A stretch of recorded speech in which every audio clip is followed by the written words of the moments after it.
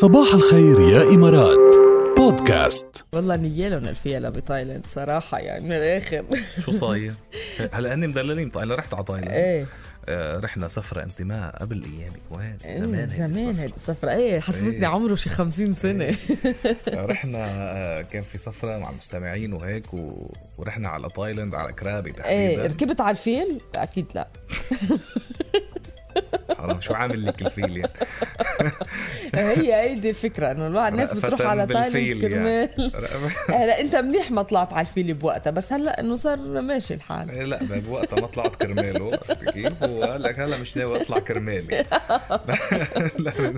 بتخاف. لا بس بتايلاند لا كمان بكولومبو، بس يمكن بسريلانكا.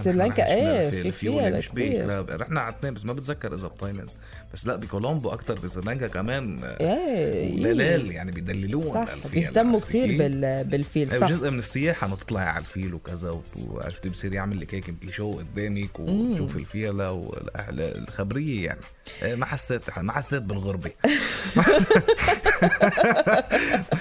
حسيت حالك بين اهلي وناسي يعني. طيب، استمتع نحو 60 فيل امبارح بمأدبة ضخمة من الفواكه والخضرة بمنتزه للنباتات، طبعا باليوم السنوي للفيلة بتايلاند. يعني شو يعني ليش ما بيعزمونا على هيك شيء؟ عن جد تخيل قديش بيدللون، يعني انه عاملين لهم مأدبة طويلة عريضة وكلها فواكه وخضرة والاشياء اللي بتاكلها الفيلة، يعني عم يحتفلوا فيهم بيومهم. يعني أنا شفت الصور عم بيقولوا هيدي الوليمة للأفيال اللي انعملت هونيك تقريبا طنين، يعني 2 طن. يعني 2000 كيلو فواكه وخضرة مينيموم تكون هالقد على طاولة عرضة 8 امتار كمان، عشان حتى لي الفيلة يعني يدبقوا فيها. ايه عرفتي كيف بقى صحة. وأنا بس شوفي أنا ليكي طالما بس فواكه وخضرة مش بعيني.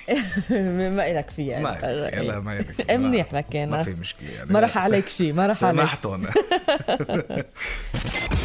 صباح الخير يا إمارات برعاية تطبيق فريش تو هوم. ماركت الواجهة البحرية أصبح متاحا إلكترونيا عبر تطبيق فريش تو هوم. انتوا ما شايفين ولا ركال بتقرا بالخبر بس توصل على كلمة فيل تطلع فيه. شو ما عم بفهم يعني. وقتيها يعني بتضحك على القد، ترمتيها على القد يعني. قصدي شيء والله قصدي شيء.